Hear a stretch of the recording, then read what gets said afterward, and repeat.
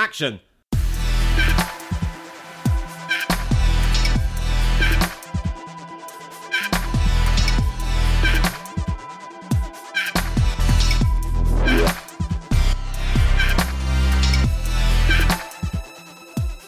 Welcome to Torn Stubs with me, photographer Robert Gershenson, and Joshua Winning, the greatest film critic you've never heard of. And we're going to the movies.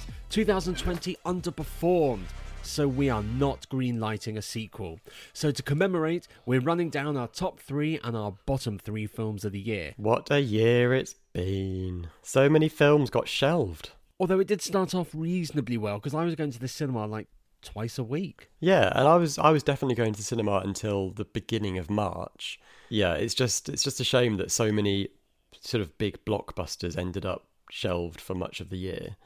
I mean, I think that it's been like a good and a bad thing in terms of like indie cinema, because indie cinema has kind of come to the fore, and there's always that constant demand for new content. And I think that the indie films have fared quite well because they've been getting more of a spotlight and a more, you know, they've not been overshadowed by things like Black Widow and sort of Bond and Top Gun 2 and things like that. So in some ways it's been actually quite nice. It's been quite refreshing that there haven't been these huge films that just cast a shadow over everything else in cinema.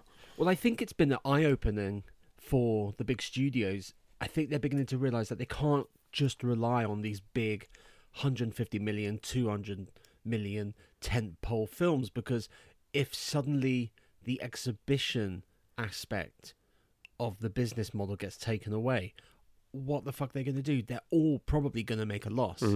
Yeah, definitely. You can't just put Wonder Woman 84 on HBO Max and expect to get the $1 billion revenue that they were expecting. Yeah. It's just not going to happen. Yeah. Yes, it's going to be in the cinema over here, but it's not going to make $1 billion. Yeah. It's going to make like 300 or 400 million, and that's it. And that will barely cover the budget and the marketing cost. But does that mean that films are going to, you know, new films that get made, are they going to have smaller budgets in order to make up for that lack in revenue that splitting releases between cinema and streaming it will inevitably have? Probably, and I think that'll be a good thing. The mid-budget film disappeared over the past 10 years. Yeah, like the big 90s thrillers, gone. Yeah, I've been watching things like Single White Female and Hand That Rocks the Cradle. Those are just mid-budget thrillers that have so much charm. There's such a reliance on CGI that, of course, these films are going to cost so much because they're made in a computer. They're basically animation. Yeah, but I just think that when you're looking at TV shows, like I'm currently watching His Dark Materials, and the stuff that they do, and I look at things like Game of Thrones, the things that they accomplish with a budget, I mean, it's still a lot of money, but compared to like Wonder Woman, which has a budget of $150 million or something, looking at TV shows like His Dark Materials that are equally epic and actually longer, you know, it's an 8-hour series, the first series, and they still accomplish sort of almost movie style visuals and storytelling. And I wonder if there is a feeling of, well, if TV is doing such epic stuff on a smaller budget, then why are big blockbusters costing so much money to make? Because of the stars. Oh yeah, it is the stars, isn't it? Robert Downey Jr. is not going to do a film for less than 10, 15 million. Yeah, which is stupid money. Who needs that much money? Well, exactly. How much money do you need? Yeah, I mean, 1 million will do when me. is enough? He got paid like 80 million from the Iron Man films. Yeah. Iron Men? From the Iron Men's. Of Iron Man is Iron Men films. So hopefully cinema will return to a little bit calmer, a little bit less excessive.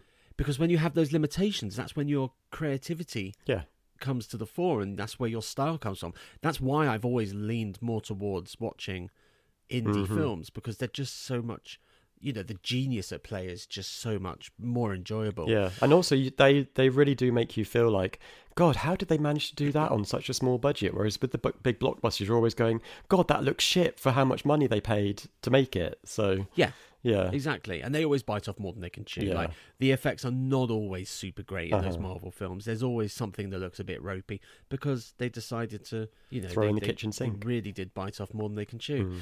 But anyway, we digress. Anyway. Let's get into it. Joshua, as always, let's start with the bottoms. What's your number 3 bottom film? I always feel so bad about doing the bottoms because it's like nobody sets out to make a bad film.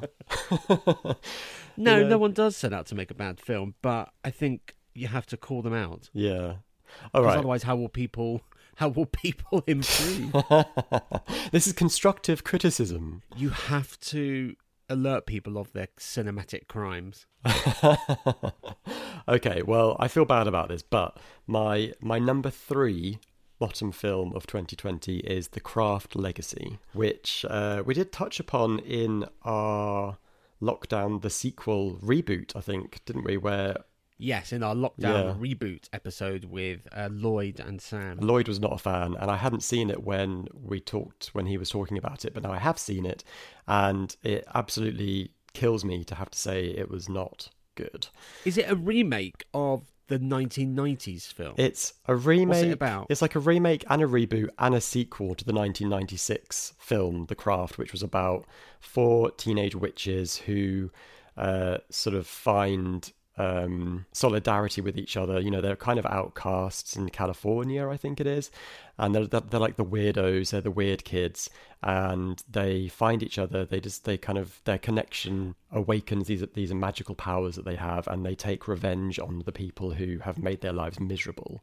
So it's kind of a really the 90s film is fantastic. It really is an empowering story about taking back the power. And it's like, why has it been so long for them?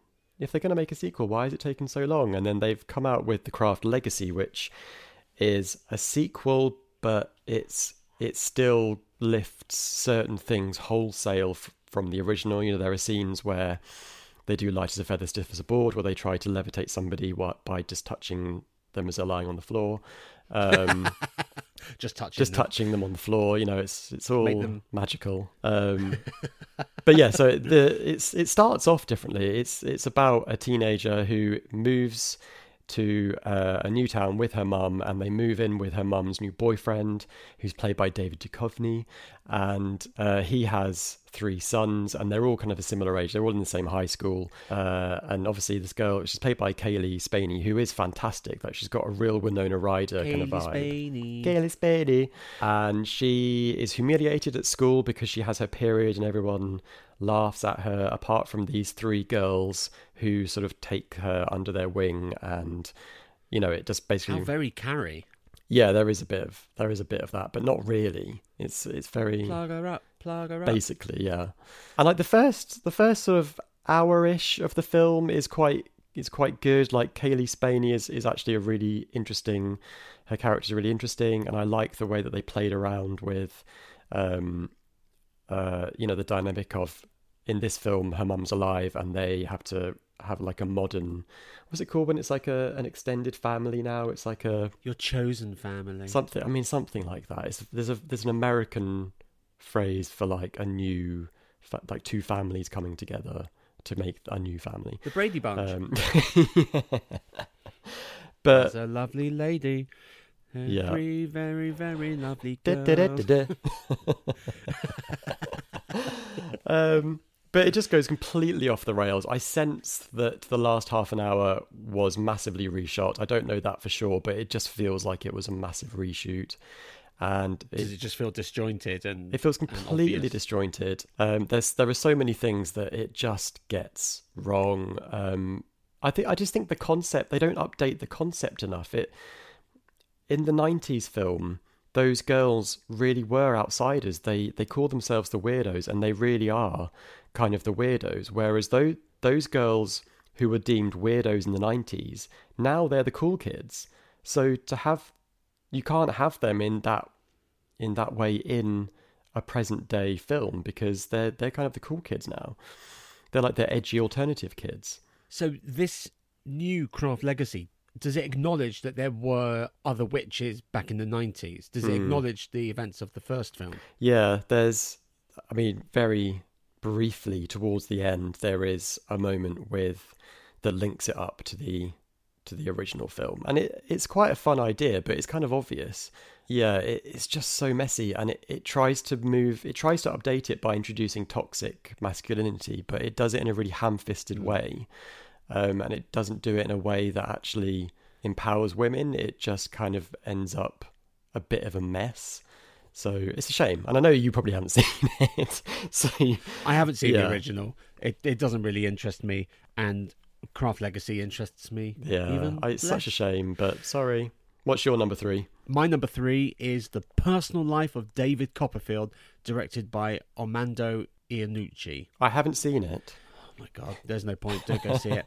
It's adapted from the book by the Ghost of Christmas Past himself, Charles Dickens, and it recounts the fictional life story of David Copperfield. It's a bit of a Victorian era rags to riches type story, and all the characters that he meets along the way in his life. Iannucci's previous film, The Death of Stalin, was a brilliant slice of sort of historical black comedy satire, and it was really sort of wonderfully clever in its depiction of Stalin's closest allies, in inverted commas.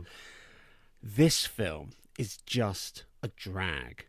It's so light and fluffy, and it's pastel coloured, and for a comedy it is woefully unfunny. Is it Dev Patel? Dev Patel. I mean, he's great, Dev Patel, and it's a great, bonus points for the colourblind casting. The fact that Dev Patel is obviously a actor of colour, as they say these days, but his mum in the film is, I think, played by a white lady. So, and it's never explained; it's just accepted. And I think that's, for something like this sort of film, that sort of thing can work here. But really, that's the only positive. It feels like a very cheaply made, light and fluffy children's Christmas time afternoon program that you put on to shut the kids up just before the Queen's speech. That sounds great. It is not good. It was rated U, so it's completely inoffensive. Which is weird for him. Which is very weird for Iannucci, but also weird for Charles Dickens, because his books and his stories are so seeped in the dark aspects of late Victorian era society. Children in workhouses, underage children being forced into labour. They're not even forced into labour. We would call it forced labour nowadays. It's just what happened. Yeah, just labour. Kid loses his arm. Well, who cares? Get another kid in. We need to keep this factory going. But all of these aspects in the film are just passed over with the lightest of feathery touch. So the film has just one consistent tone, and that's the light trickle of a lovely stream in a meadow.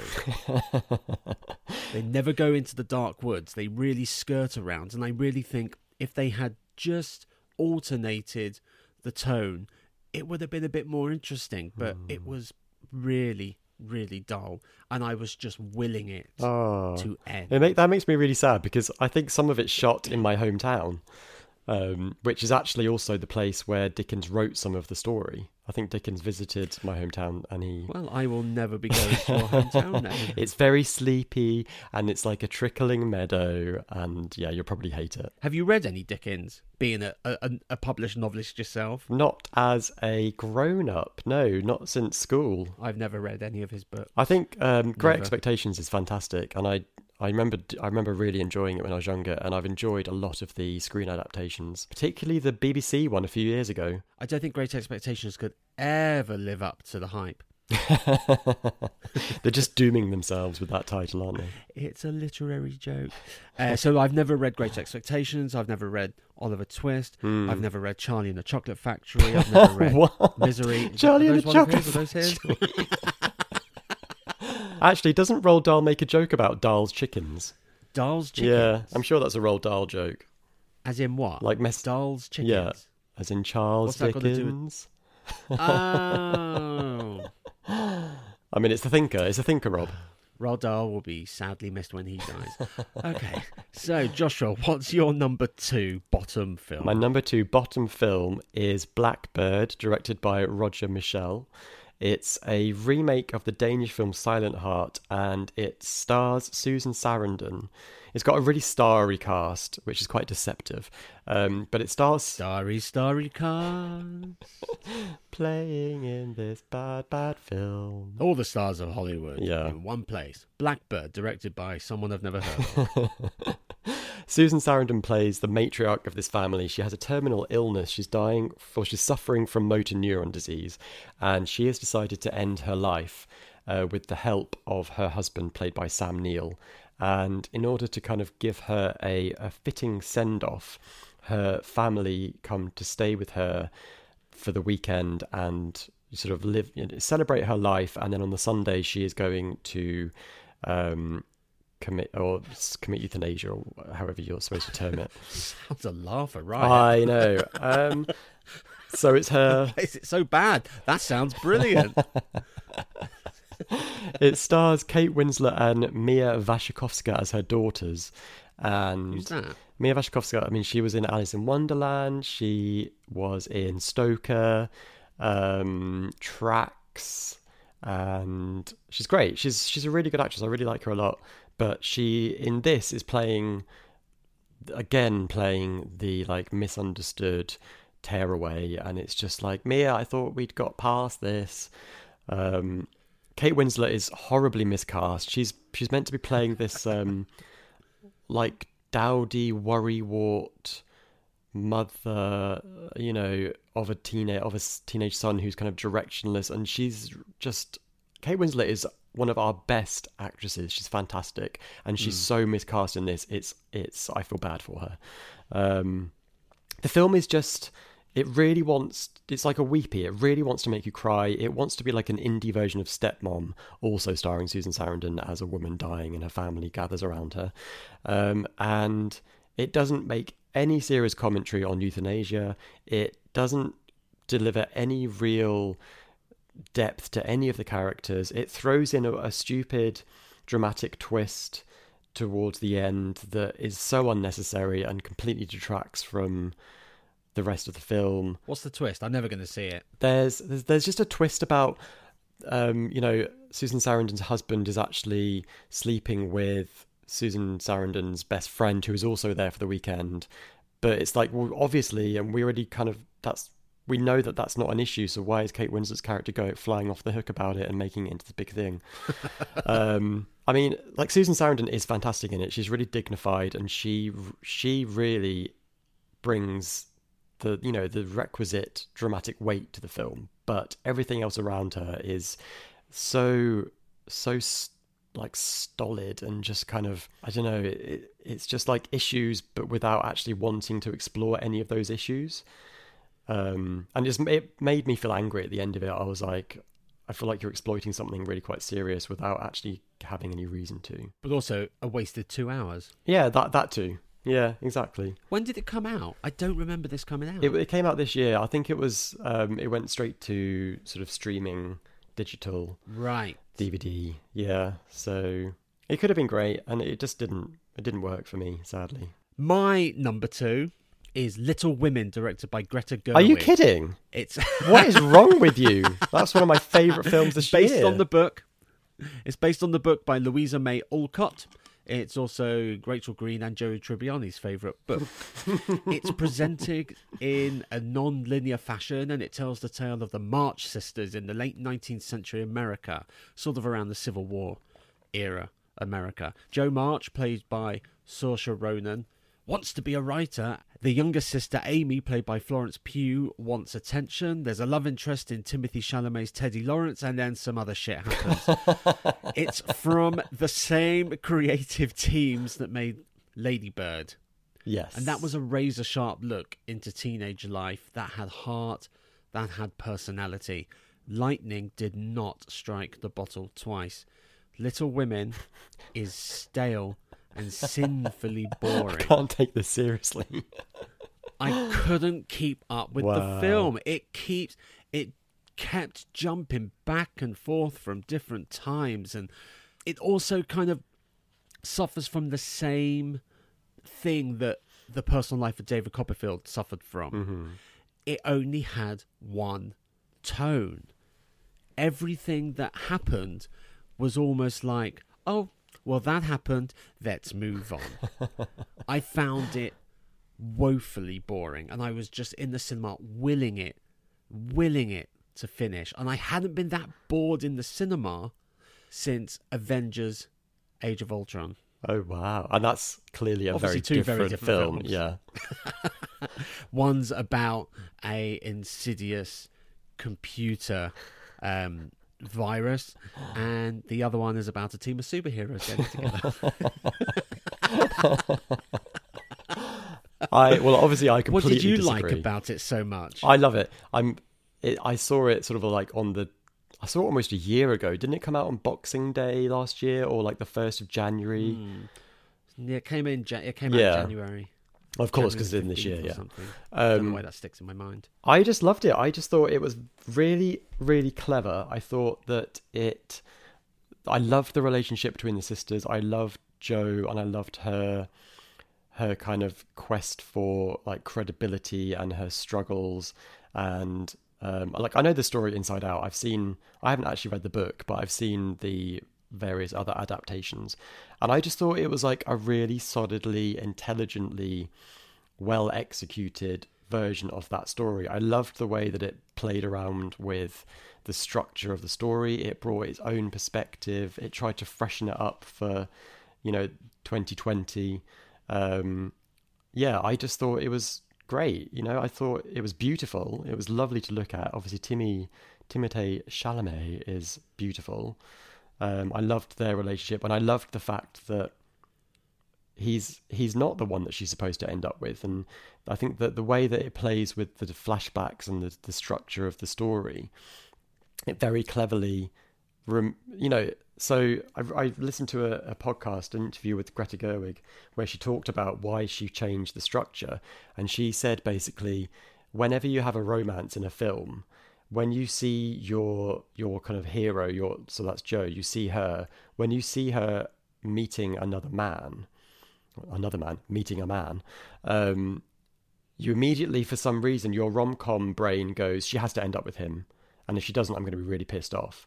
So in the original story, the first guy that she meets as a romantic interest is Laurie, played by Timothée Chalamet. And so when she doesn't end up with him, it's this real... You almost feel a bit cheated, whereas with this film, Greta Gerwig very cleverly first shows her interacting with is he German, like the professor that she meets at school or at her boarding house. I've forgotten where it was. So when they do end up together, it feels right. It doesn't feel jarring. It's a really, really clever switch that I think works really well in the film. But only if you are aware of the story beforehand. So is this a film where you need to have seen, or you need to have seen the version from the 90s, or you need to have read the book in order to get this one? I just think because I get that there's some woke stuff that's been put into it. It is a very woke film, and that's perfectly fine because it's good to... it would have been completely and utterly 100% stale if you just went with the original tone and you went with the original purpose of the story. So it's good to infuse it with some 21st century twists, which I'm perfectly fine with. But in order to understand those, do you have to have experienced the film before or the story before? Is this just an aftertaste? No, I don't think so. I think that perhaps the flashbacks could become confusing if you weren't familiar with the material, because Saoirse Ronan doesn't really age in the flashbacks. So you're a bit like, okay, oh, she's there now. Oh, now she's there. But, okay, so it's a flashback. So I think that it probably is one of those films that rewards a second viewing, Rob, because you'll be able I will watch it. I think I will watch it again. I think it's visually it's gorgeous. Yeah, it is. It's really beautiful in an understated way. Amy's dresses are just to die for, and I don't really care about that stuff, but she looks amazing. All the clothes are amazing. I don't think we needed Meryl Streep. At times when Meryl Streep does a cameo, the film becomes about Yeah. Meryl Streep, and it completely stops the film because they might as well put a placard on the screen that says, "Hey kids, look, it's Meryl Streep." Yeah, I just think it's so clever, and I love the way that Greta Gerwig cleverly juxtaposes things. So in the linear telling of the story, Beth gets sick, Beth recovers, it all seems hunky-dory, and then Beth dies. And in this version, you get to see both at the same time, and I think it's such an interesting sort of experiment in storytelling and in editing that has such a deep, like a profound effect on the audience. I felt, I thought it was really clever because she's going to die, so I thought it was just very clever. She falls in the ice and gets a cold, doesn't she? Yeah, and then later on, I think she gets ill from something else. I can't remember now. But I just remember that shot of Jo coming down the stairs to the kitchen table, and you see it twice. You see it when she's alive, and you see it when she's dead, and it's just absolutely gut-wrenching. And then after she's dead, you see her again in flashback. So it's almost like, it's very clever. It's very, very clever. Okay, well, I will endeavour to rewatch it when it comes on video on demand. I was going to say on video. When it comes to home video. Okay, what's your number one bottom film of 2020? My number one bottom film of 2020 is Roald Dahl's The Witches. Yeah, it's Roll's Chickens. It's Dahl's Chickens, yeah. Oh, Dahl's Chickens. It's another one where the original idea is fantastic, and I love the idea of setting it in 1960s Alabama. It casts the orphan hero Jazir Bruno as a person of color, and his grandmother is Octavia Spencer, also a person of color, and it's kind of like it is steeped in that sort of Alabama environment, and it's the first sort of 30 minutes of the film do that really, really effectively, and I love that it kind of changes the context and it puts the African American spin on Roald Dahl's story. So the stories that Grandma tells about her what her experience of witches in the past, it tells a completely different story that is that takes into account sort of the African American experience, and I think it does it really effectively, and that's fantastic.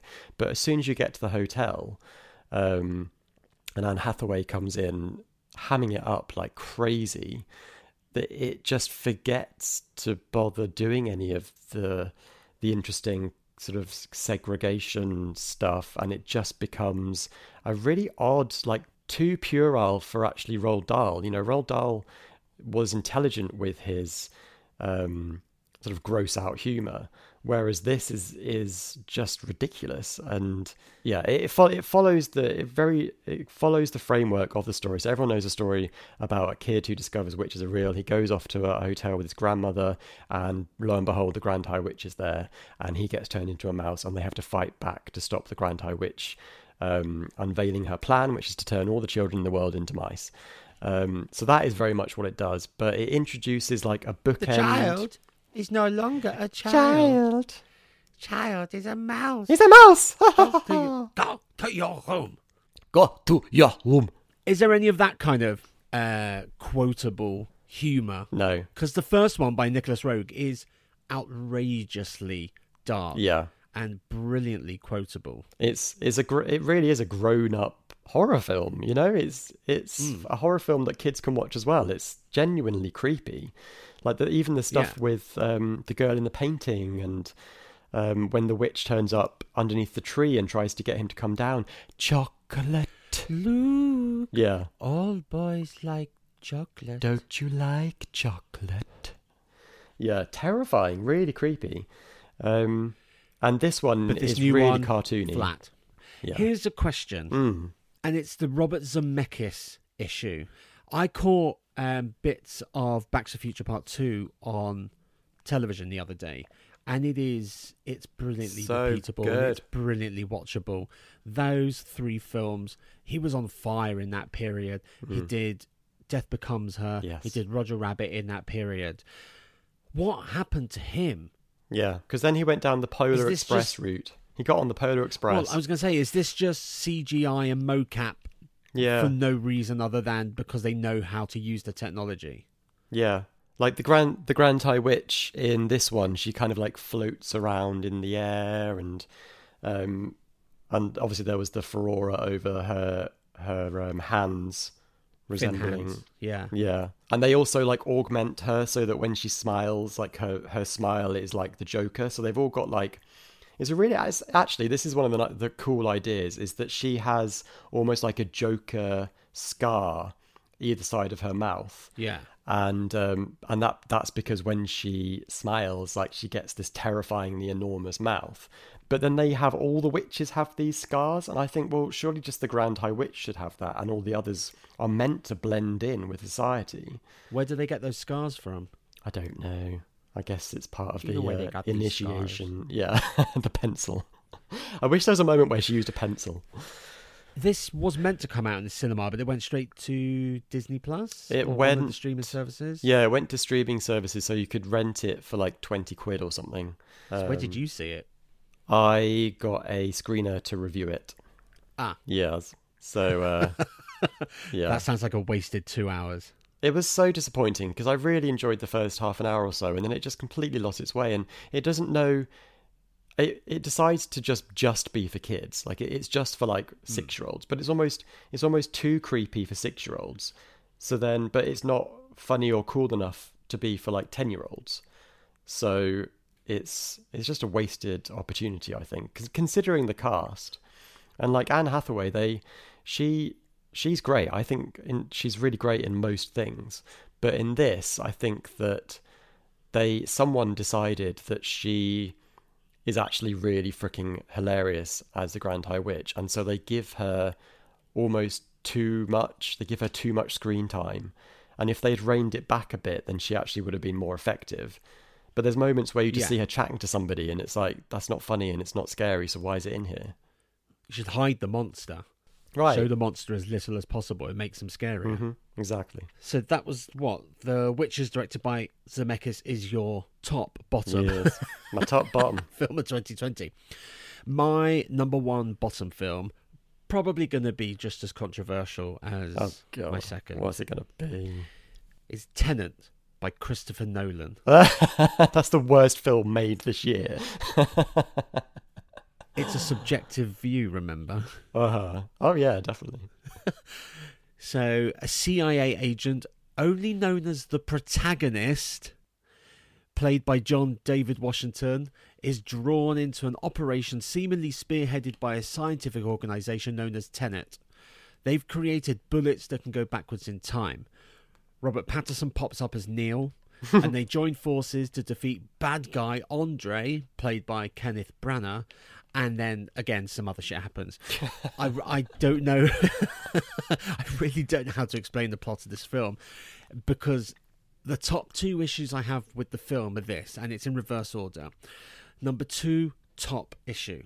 It's really confusing to know what's going on. There is such a lack of communication from Christopher Nolan, the storyteller, to the audience. But even at the same time, it's really obvious about what's going to happen. The entire palindrome nature of the film means that you know exactly when key moments will be reversed. So the character reveals are not a surprise in the slightest.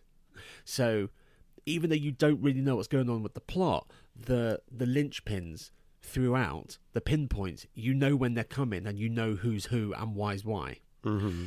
The confusing nature seems to be an obvious conscious choice by Nolan, but it's a strange one because it causes my number one issue with the movie is that it's really boring. And for a 2.5-hour movie, it's an unforgivable sin because it is an adventure film. It's basically another James Bond film of another name made in the Christopher Nolan style. It shouldn't be boring. And if you're asking people to put down money and spend 2.5 hours sat there watching his indulgent story, because that's all storytelling is, really. Yeah. It's a storyteller being indulgent. Yeah. It's so indulgent. And it's so Christopher Nolan. It's like he went through his previous 9 or 10 films and said, what is it that makes me? Let me get a checklist of 5 or 6 things. Tick, tick, tick, tick, tick. Let me make a film around these. it's boring. I was willing it to end. It is unbelievably loud. And I thought maybe it was because it was the first film I saw in the cinema after lockdown. I had to put my headphones in because I didn't have any earplugs with me. So for the last hour and 45, I put my headphones in to block out. It was unbelievably loud. Why is that? Dialogue. I don't know. Because I'm not the only one to complain about this. It is unbelievably loud. And dialogue is buried into the sound mix. So did he direct the cinemas to turn it up? No, I think it's been designed this way. It's nothing to do with them saying, hey, can you just turn the volume up 11? Yeah. The explosions are unnecessarily loud. But the dialogue is buried into the mix. So it's difficult to understand what they're saying. And when you do hear what they're saying, you don't know what it is they're talking about. I have that problem with RTV all the time. Like, for some reason, if you put on a movie, you have to change the audio settings on the TV so that the dialogue doesn't get lost behind the music. And then if you turn it back to TV, you have to like change the sound settings so that it doesn't get... It's really weird. I don't understand why there's a different setting for TV and movies. And sometimes you can't get your VCR to stop flashing 12. Hate that.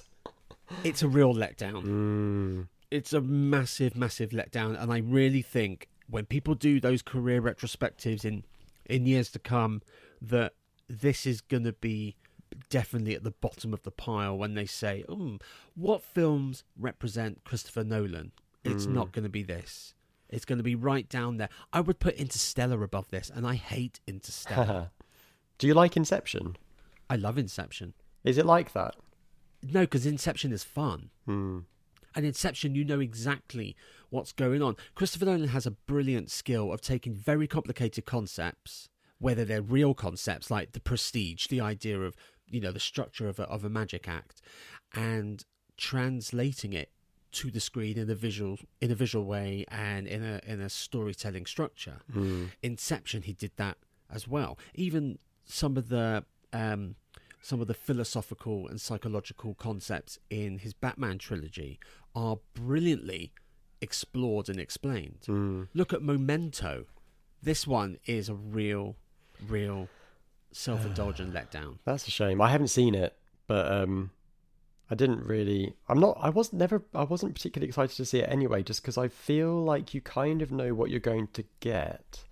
And I do admire Christopher Nolan for not pandering to like the lowest common denominator. Like, the worst thing I think about a lot of big Hollywood films is that they over-explain everything and they almost assume that the audience is a bit thick. So, like the League of Extraordinary Gentlemen, everything was explained every second along the way because it didn't allow for any interpretation. So I do sort of admire the fact that Nolan is able to aim high, and he doesn't allow for the fact that people aren't necessarily as clever as he is.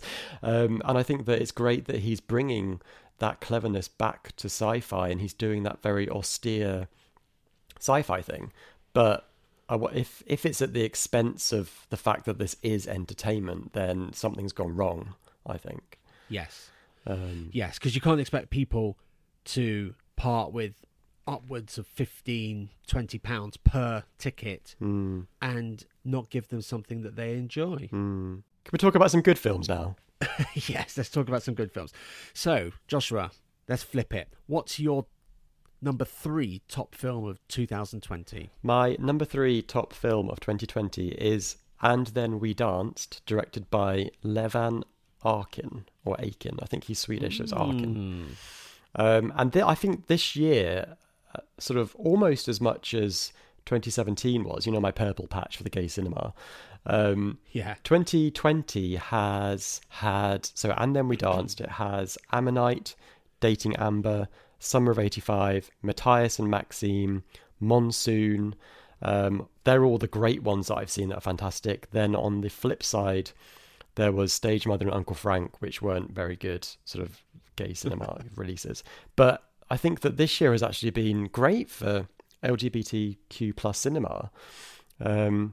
And I think the best... Lee Francis is in there twice. Lee Francis is in there twice? Yeah, because he did Ammonite, but he also did God's Own Country. Yeah. So he's leading the pack. Yeah. He's leading the pack. Him and his beard. And Then We Danced is set in conservative Tbilisi in Georgia. I think that's how you say it. Tbilisi? It's very difficult for a... I always forget there's a country called Georgia. I'm only ever reminded of it at Eurovision. I know. I'm always like, Georgia? That's a state in America. It's in America. Georgia. The film follows competitive dancer Mirab, who's played by Levan Gelbakiani. And he's played by 11 girls. Levan Gelbakiani. Right. Yes. Just 11 girls all stood on each other's shoulder wearing a very long trench coat. That's why it's my top 3 film. Because it's batshit crazy. And it's about his, it's kind of like his coming out of age feelings when a new dancer arrives in class. It's student Irakli, played by Baki Valishvili. I really need to learn how to pronounce these names. And it's just like a really, really sweet romance between these two dancers. But the fact that it's set in Georgia just makes it so fascinating, because I, for one, am completely ignorant of anything really to do with sort of that. Is it like the cold...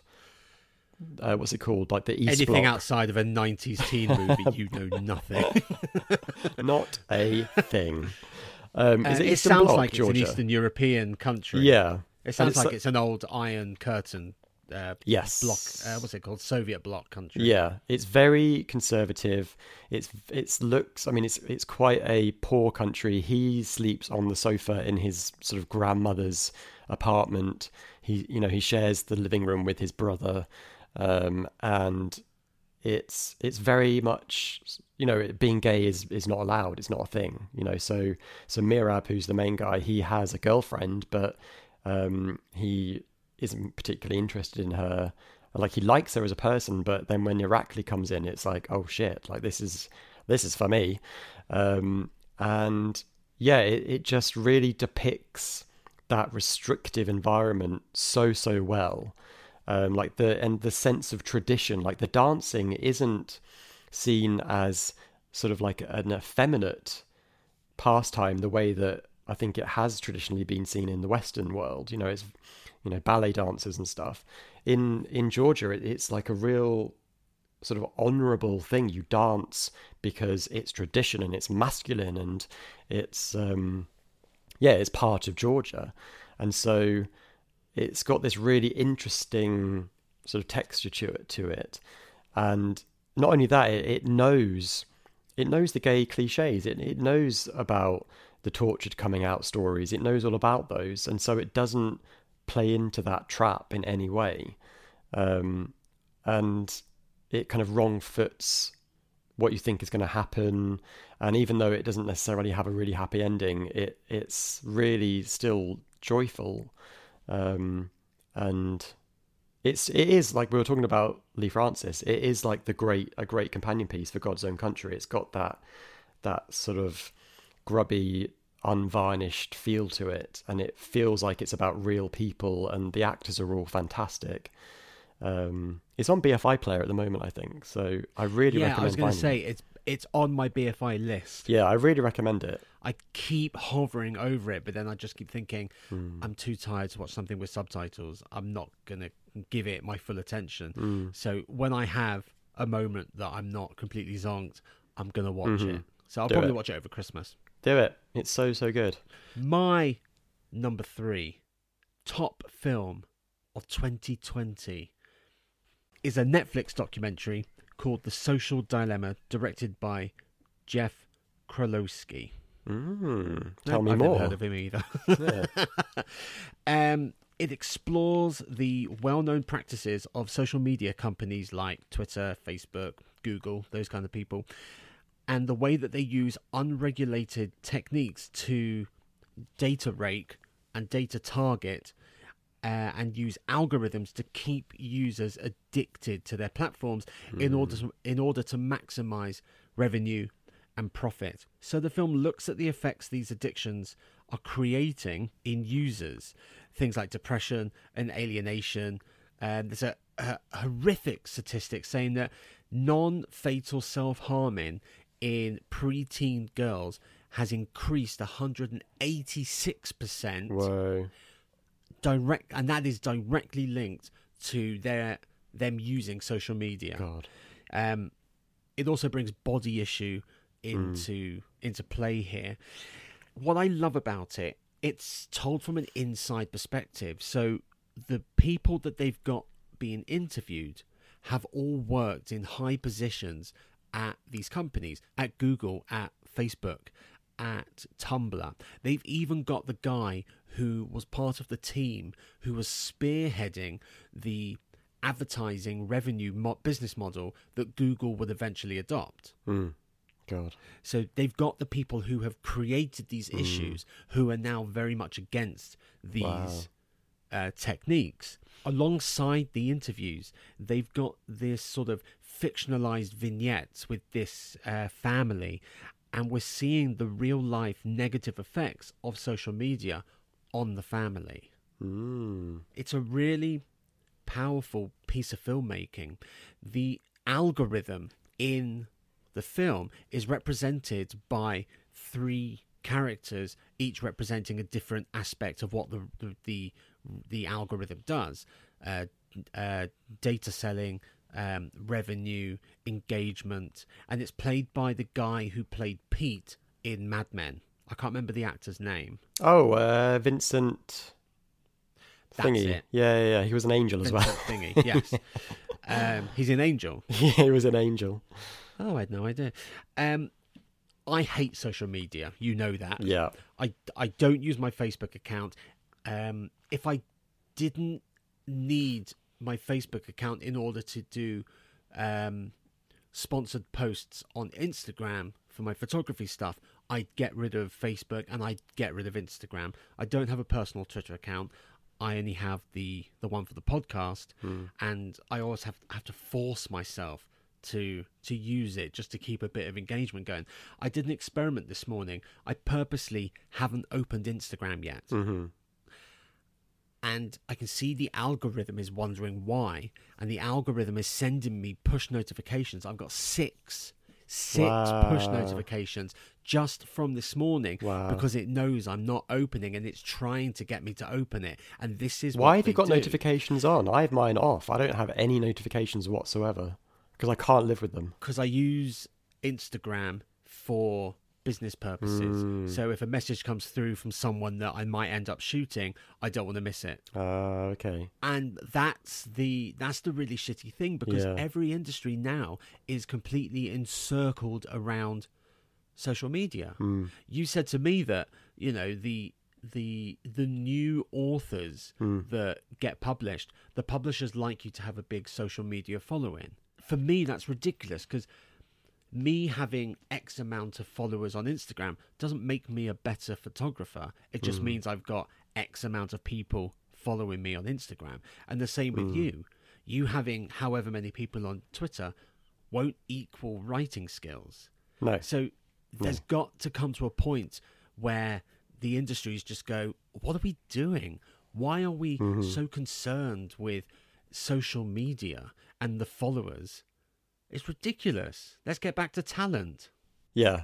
And I've noticed that my anxiety, my general level of anxiety has massively increased since I've started using social media. So I'm always worrying about if I've posted something that can be read in an offensive way, you know, if someone's going to target me on Twitter for saying something that is out of context, or, you know, maybe I misspoke, you know, it's try and cancel you. Exactly. Like, there's this real fear, I think, that what you do can be catastrophized into something enormous on social media. But I mean, in reality, and these things make headlines as well. You know, J.K. Rowling's stuff that she put on Twitter made headlines, and like. But that's because she's J.K. Rowling.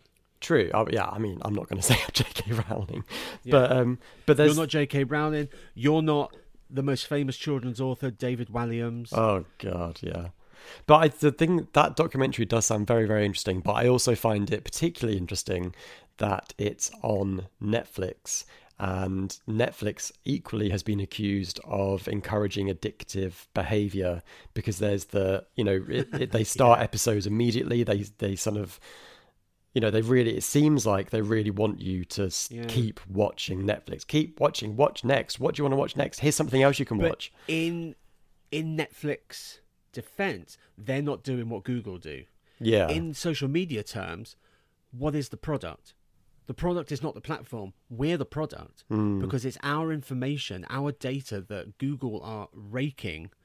They're stealing our information and they're selling it on to people for money. That's how they make the money, plus the adverts. Yeah. The idea that all these social media platforms, the interface, you have to pull down in order to refresh. It's exactly how casinos get people hooked on the one-arm bandit slot machines. You're pulling something down. Hopefully, this is going to be the one. I'm going to get the 3 bells. It's a bell. It's a bell. Oh, it's a fruit. You win nothing. Yeah. Constantly dragging that interface down. Is there going to be a really cool image? Is there going to be a tweet? Mm-hmm. It's all pulled down. Yeah. I know that my anxiety has dropped since I left Facebook, since I cancelled my own Twitter account. I just got rid of it. And I tweeted like 30,000 times in however many years. Mm-hmm. That's ridiculous. What did I gain from that? Yeah. Fuck all. Because it was nonsense. It was just hashtag the X Factor. I like this song. Hashtag vote for Wagner. Wagner. So I would like, in the next 5 years, to have got to a place career-wise that I don't need social media. I know plenty of people who are not on social media. They're not in the creative industries. They don't need... I think, the creative industries is so connected to social media, because if you want to find a photographer who shoots in the style that you want your next project to be shot in, I'll just pop on Instagram and see what's there. But then people like Robert Eggers don't have social media. Yeah. And he didn't have social media before he was a filmmaker, and he hasn't jumped on social media since making it big with the Vavitch. So, some people are able to do it without. I would love to get rid of all my social media. But what would you do with all your time? I'd read your books. Get off social media, Rob. So, what's your number 2 top film of 2020? My number 2 top film of 2020 is Relic, not to be confused with the 90s film The Relic, which I also love. Relic is about a Melbourne worker called Kay. She's played by Emily Mortimer, and her elderly mother goes missing.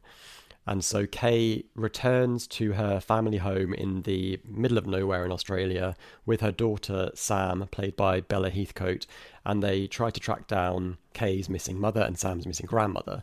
So that the grandmother, played by Robin Nevin, she eventually just kind of turns up one morning, and there's, doesn't really give any reason for why she disappeared, where she's been, and her behaviour starts to spiral, and Kay and her daughter start to worry that something's wrong with her, but also there might be something in the house, and that they sense a presence in the house. Is it a horror? It's a horror film, but it's very much a domestic kind of psychological horror.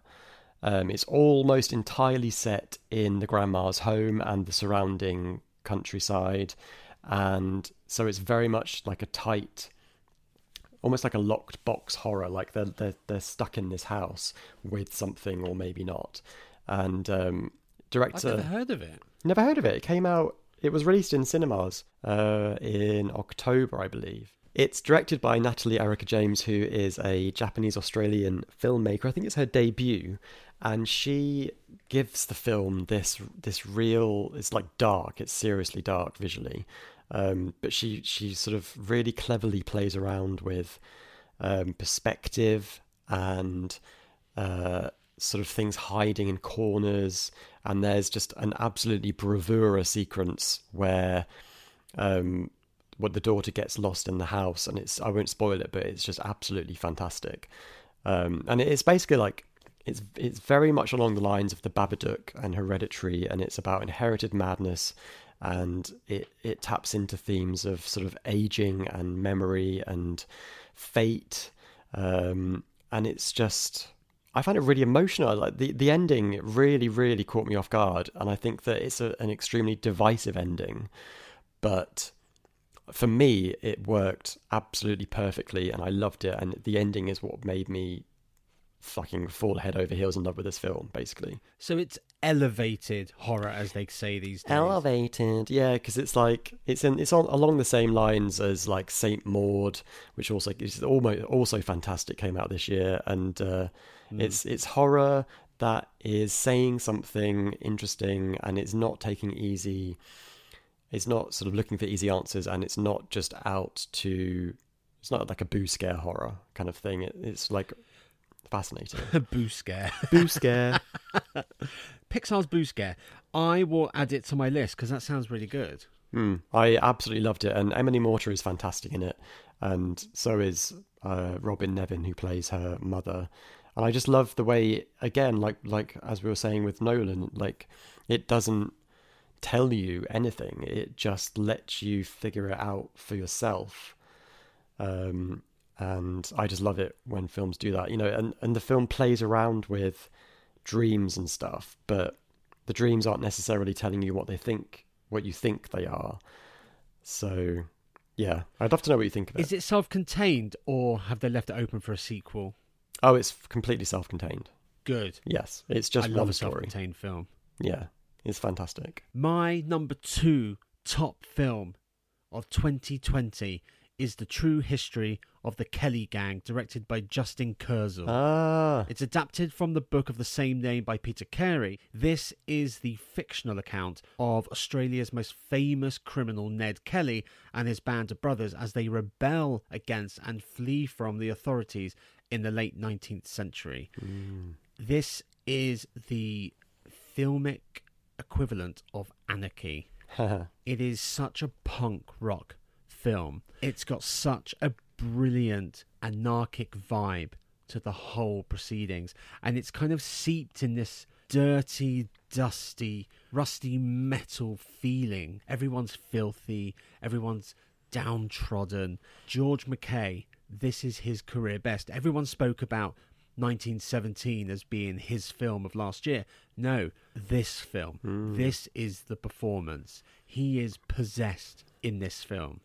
I love George McKay. He's fantastic. Everything I've seen him in, he's just transformative. Like Captain Fantastic, he's so great in. And he's not at all show busy. No, he's not at all. He's an actor. Very much an actor who just wants to make great films. Yeah. I really want to see this. I remember it came out just before lockdown happened, I think. Possibly. Yeah, sort of February time. And it looked fantastic, and I really, really, really wanted to see it, and then I just didn't. But it's on Prime. Oh yeah, it is. I've added it to my list. It again. Yeah. Nicholas Hoult is brilliant in it, but he's always brilliant. I think he's becoming one of our best actors. He is wonderfully devilish. He's such a bastard in this film. And Essie Davis as Ned's mum, just so tragic. Okay. Her life is so shit. I think that Justin Kurzel has a real talent for sort of mining really quite dark and depressing stories and giving them this arresting quality. Like, have you seen Snowtown? I have not. Which I don't think it was his debut. Oh no, it was his debut. It was in 2011, and it's about the Snowtown murders in like a small suburb in Adelaide, and it's just so upsetting, but so fantastic. I think you would really like it. It's dark as hell, but brilliant. Well, I started watching his version of Macbeth.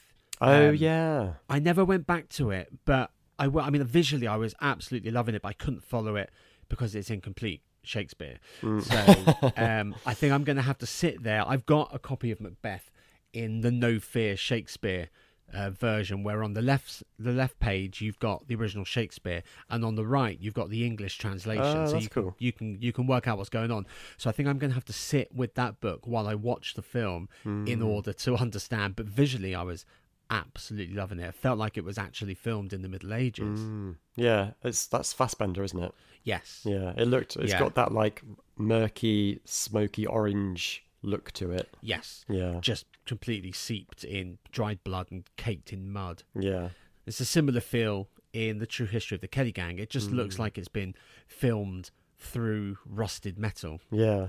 It's on my list. I'm gonna watch it. Good. I will. Joshua, what is your number one film of 2020? My number one film of 2020. It's been so long since I watched it, but I really loved it, and I've thought about it all year, is Parasite by Bong Joon-ho.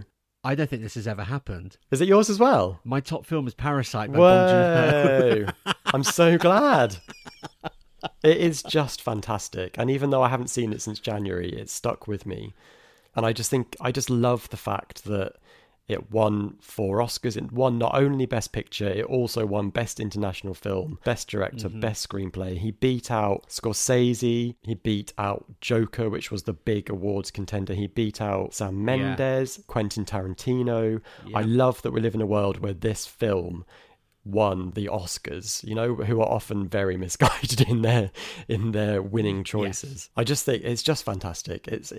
I love stories that are so specific in their location and in their characters, and yet are universal in their themes. So this is about a poor family, an impoverished South Korean family living in this like kind of sort of basement flat that floods when there's heavy rainfall, and they get a chance at escaping this life when the son is hired as a tutor for a sort of posh rich family, and each member of the family then insinuate themselves into the family. So the mum becomes the maid, the dad becomes is he a gardener or driver? The driver, of course, yeah. And I just love the idea. I just think it's an absolutely genius idea, basically.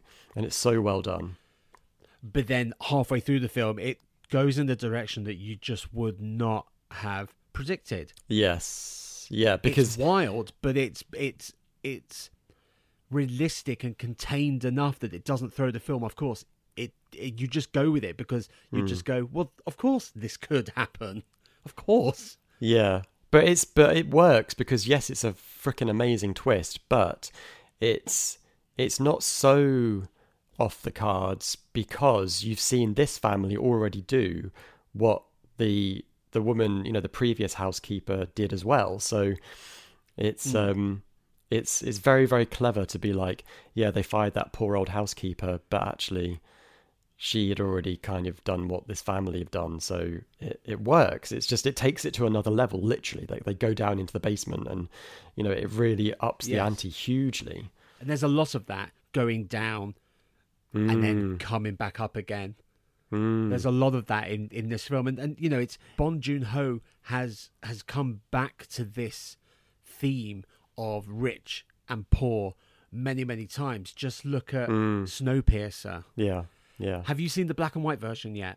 No, I haven't. I would like to watch it. So, released in colour, and then a black and white version appeared on Amazon Prime last month. So I've seen it. I don't miss the colour, but I also don't fully see the point of the black and white. I have no problem with either. I wasn't missing the colour when I was watching the black and white, but also I don't fully see the point in the black and white because I don't think it adds anything. It certainly doesn't take anything away because good writing is good writing, good acting is good acting, good directing is good directing. It's a curious little afterthought, I guess. Yeah. Didn't Bong Joon-ho say that he originally envisioned it in black and white, so that's kind of why he wanted to do it? Yes. Yeah, and he said that it allows you to play around more with tone, and he was going to use tone to sort of elevate the rich versus poor aspect. And I was looking out for that, but I couldn't really decipher what he was doing, if indeed he was doing anything. Yeah. So if you haven't seen it yet, watch it in colour or watch it in black and white, I think it's going to be the same experience, because it's really about the story and how it's told through framing, not necessarily colour or tone, unless I'm missing something. It'll be interesting once you watch the black and white version if you see anything different. It is interesting talking about tone, because obviously towards the end of the film it erupts into sort of almost horror movie style sort of confrontation, but we've almost even though it is quite shocking and we've already had some quite horror imagery anyway, so it doesn't jar. Like there's the shot of the stairs where you suddenly see something and it's like, oh my god, like fucking terrifying. And it sets up the ending very well, I think, tonally. Yeah, I mean, that's the other version of tone. When I said tone, I mean the different shades of black and white. So there's so much tone. So much tone. Yay for Parasite. Thanks, Parasite. You actually united our taste somehow. Our very different taste. Our Venn diagram of taste, and there's a small overlap, and inside sits Bong Joon-ho holding his 4 Oscars. So that was our top and bottom films of 2020. It's over, Josh. The year is done. It's over. 2020 is done. Be sure to subscribe on Apple Podcasts, Spotify and Acast so you don't miss any of our episodes. And we are on Twitter, even though Rob doesn't want to be. So we're at Tornstubs Pod, and come and cheer him up and help him to realise that Twitter isn't that bad, really. Well, it is. It's disgusting. We're off to see what's in the basement. Until next time, I remain Robert Gershenson. I'm Joshua Winning. Cut.